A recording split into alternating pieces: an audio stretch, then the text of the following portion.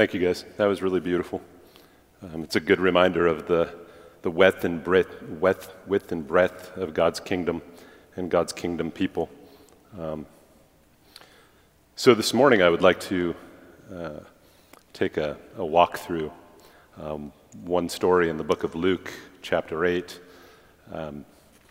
Stephanie and I have been meeting with students, and one of the things we've heard a fair bit lately is sort of this questioning about God's presence, feeling like God is not near.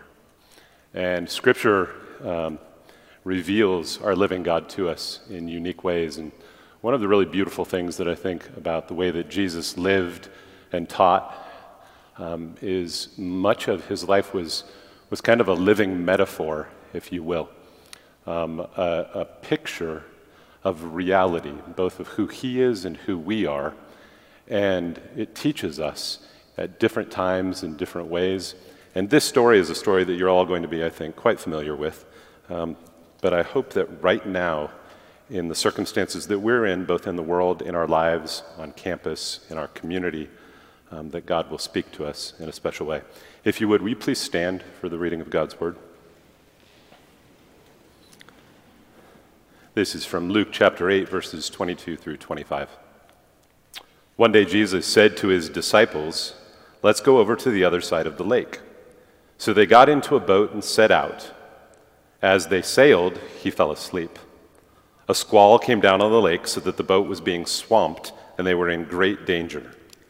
The disciples went and woke him, saying, "Master, Master, we're going to drown." He got up and rebuked the wind and the raging waters. The storm subsided, and all was calm. "Where is your faith?" he asked his disciples. In fear and amazement, they asked one another, "Who is this? He commands even the winds and the water, and they obey him." This is the word of the Lord. Let's pray.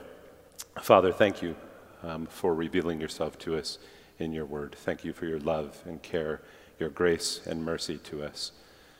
Please, Lord, now be with us by your Holy Spirit. Speak through me and to us.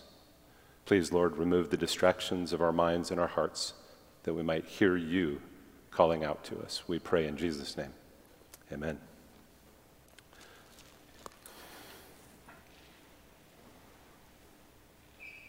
So one day Jesus said to his disciples, "Let's go over to the other side of the lake." They get into a boat. As they're sailing, Jesus falls asleep. A squall comes down on the lake, a big storm, high winds and waves, so that the boat was being swamped and they were in great danger. And they wake Jesus up, "Master, Master, we're going to drown." So if you picture this, I don't know how many of you have been in boats on lakes, but squalls can come up pretty quickly. And the disciples, they know water and they know boats, fishermen, real and honest danger. They know that they're going to die. As the squall came on, the boat begins to fill with water. They're trying to scoop it out. They're trying to bail it out. Jesus is in the front of the boat sleeping. And it's only in desperation, when they get to the point where they really are truly scared and realize they are going to drown, that they go and they wake him up. In the midst of a storm, he's sleeping and he appears unconcerned. That's what I was talking about when I mentioned a living metaphor. Our lives are and will be filled with storms. And a storm in our lives can be a number of different things, but kind of broken down to its simplest and basest place. A storm or a trial is simply any change that threatens to undo us, any change that threatens to overwhelm us, any change that is simply too much for us to bear. It might be smaller, it might be massive and tragic in nature, but different types of storms will come at different times. But our lives are and will be filled with them. It's the truth of what it means to be human. And any Christian who thinks that following Jesus is a path to comfort and ease is not someone who understands what God calls us to in his word, who actually doesn't really understand life very well at all. And when these storms come, when these trials come, I think it's our nature by default. I think you'll probably all sense this, and it's definitely mine as well, to do them on our own, to kind of push through them, to make things work, to accept our circumstances, to survive as best we can.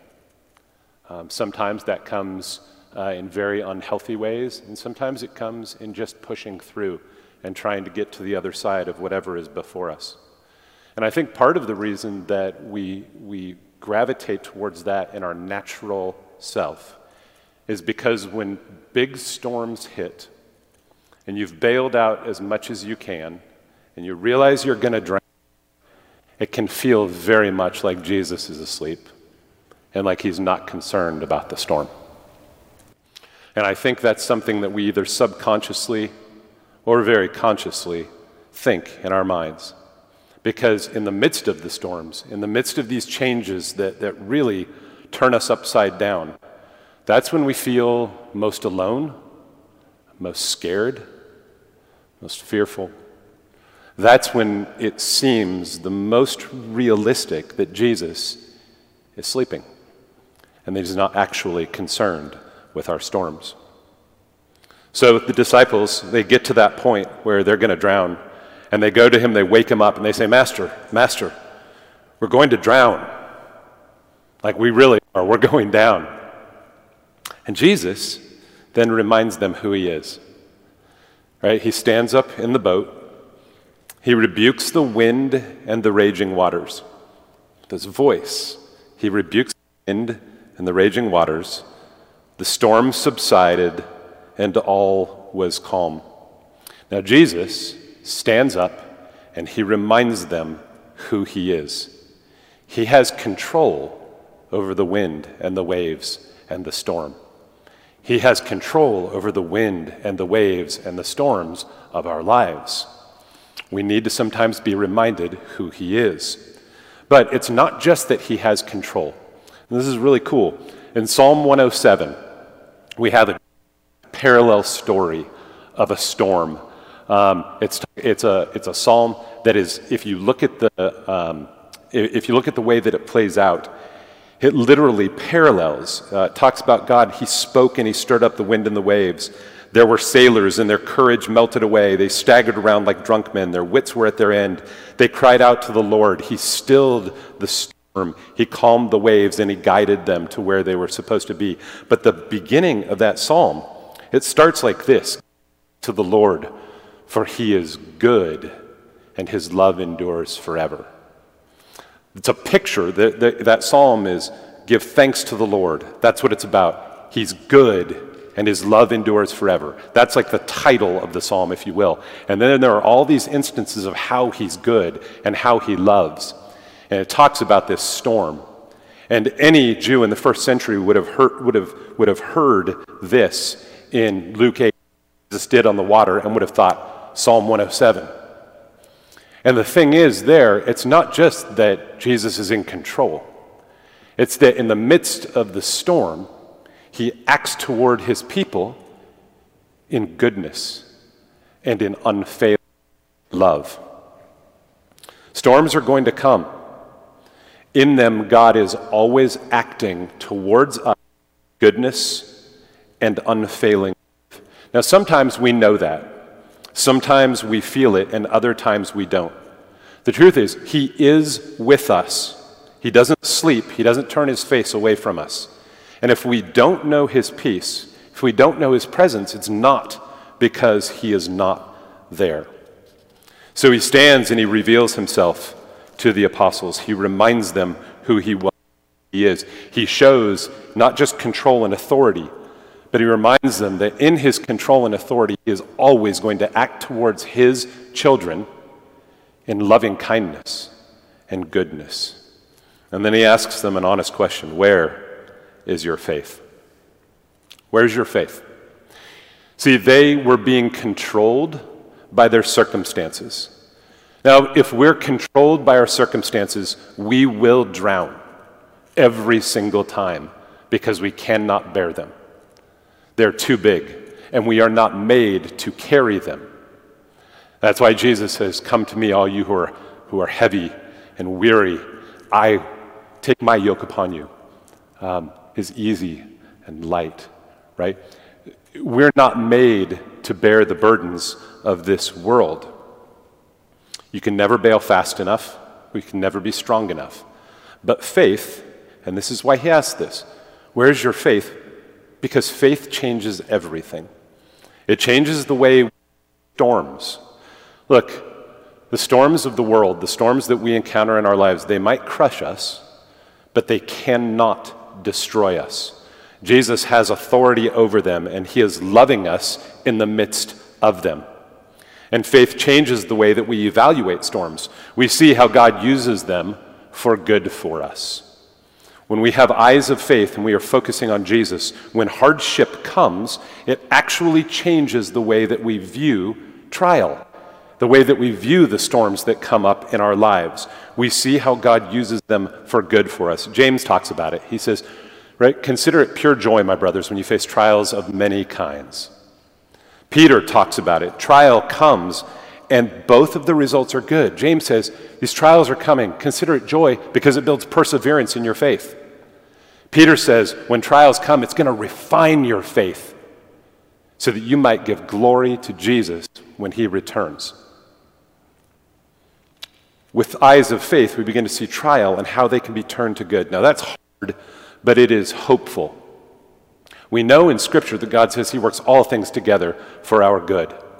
That means the really good things. It also means the really hard things. In the small trials, it's easy to see. In the bigger trials, it's much harder to see. But I'm sure you've seen it over and over when you look at the testimony of Scripture, when you look at stories in your own lives. My wife's dad had a disease called Guillain-Barré. He was perfectly healthy one afternoon. He came home from work, laid down to take a nap, and woke up from the nap a couple hours later and couldn't pick up the pencil that was next to his bed, and he couldn't put his watch on. And within 12 hours, he was completely paralyzed from the neck down and couldn't breathe. He went to the hospital, and it turns out that he had this very rare disease. It's a disease that eats the myelin sheath, the sheath that covers your nerves. And so basically your body is attacking itself. And he was a man who lived this. For 2 years he was in a hospital bed. 2 years he was on a ventilator. He got a little bit of his motion and his movement back. When I met him, he was able to sit up. He would eat food with a spoon that was attached to his hand. He couldn't walk. He had to be taken care of 24 hours a day. He had to be bathed. He had to be fed. He had to be pushed around. He had to be dressed. He had to be helped in and out of bed.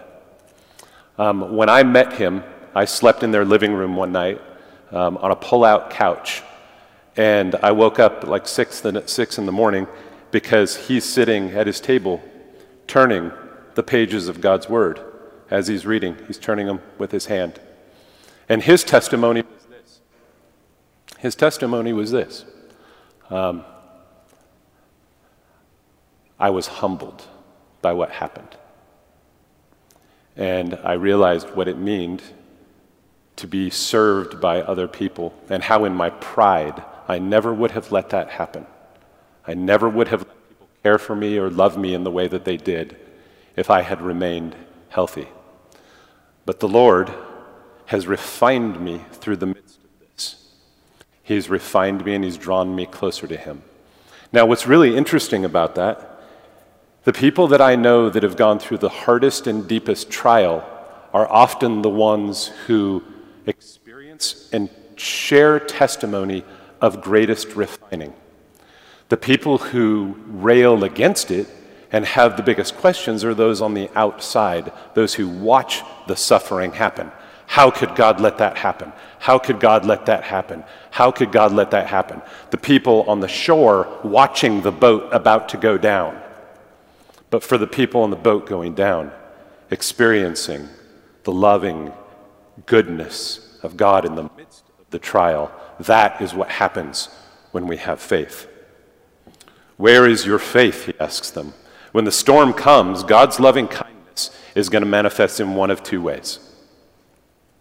When you're in the midst of it, more than you can handle, more than you can bear, and you turn and you come to the Savior, one of two things is going to happen. He's going to calm the storm. He's going to remove it. Or he's not. And he's going to be with you in the midst of it. I think so often what we desire when we're in the middle of trial is simply that the trial will be removed so that we will be able to once again be comfortable. We miss what we have with eyes of faith, that the trials come and that God will use them to refine, that God will use them to build perseverance, that God will use them to strengthen us, that we might further glorify Him. We simply want Him to calm the storm with His voice. But you know it as well as I do. That's usually not what happens. We usually have to walk through it. And then that's where this most important question comes in. In fear and amazement, they asked one another, "Who is this?" He commands even the winds and the water, and they obey Him. While all this is happening, He appears to be asleep and unconcerned. Who is this? And that's the right question. Because the trials are absolutely going to come, and you are absolutely not going to be able to bear them on your own. So you need to know, who is this that's saying, "Where is your faith?" Who is this that's saying, "Come to me"? He's the Lord and God and brother and friend. He says, "I'm with you always to the very end of the age. I'll never leave you. I'll never forsake you. Come to me in faith because I am the faithful one." That's who He is. That's what we need to be reminded of. Now, just one final word before I close. When it comes to great trial and the biggest and most powerful storms, when it comes to things like cancer and unexpected deaths and car crashes and things happening to children, the things that we can't wrap our minds around, we have a tendency, I have a tendency, and I think that I'm not alone in this. I know it's the experience of many of us. When we see those things, when we experience those things, there's a part of us that wants to rage, that wants to revolt, that rises up in anger, and that rises up in the most powerful emotion that we oftentimes have. And what I want to say about that is not bad, as long as you are very clear about the recipient of that anger. What we tend to do sometimes is that anger rises up and we aim it at God and say, "Lord, how could you?" When He says, "I'm with you. I am good. My love is unfailing. I will walk with you in the midst of this." Instead, make sure you know where that anger should be rightly aimed. It should be rightly aimed at the evil in the world that comes from a result of the fall. That's what you're raging against. You're raging against that which never should have been. You're raging against the deepest. You're raging against the most painful manifestations of what it means to live in a fallen, sinful world. You're raging against what we as sinful people have brought into the world. Know that. Remember that. Jesus says, "Where is your faith? Place it in me because I'm the faithful one. Place it in me because I'm the one who loves you enough to give myself for you." So, the storms are going to come. The winds and the waves are going to rise. You can't bail yourself out. Turn in faith to Christ. Lay your hearts before Him. Let Him walk with you. He might still the storm, but it's guaranteed that He will still your heart and your soul in the midst of the storms. Amen? Amen. Let's pray. Father, you are gracious and merciful. You are kind. Your love is unfailing. You're good. And I thank you, Lord, that you reveal yourself to us in Scripture. Forgive us, Lord, when we forget who you are. Forgive us when we're so tempted to question you. Forgive us when we have little faith. I pray, Father, while it's hard, make us believing people. Give us strong, unshakable faith by the power of your Holy Spirit. And Lord, as we encounter the storms that come today, this week, this semester, as we look back on the storms of this year, I pray that you will help us do so with grace and that we might come to you, Lord, knowing that you have control over them, authority over them, that you work them for good, and that, Lord, you are with us in the very midst of them. Please be with us now as we go forth from here. We pray in Jesus' name. Amen.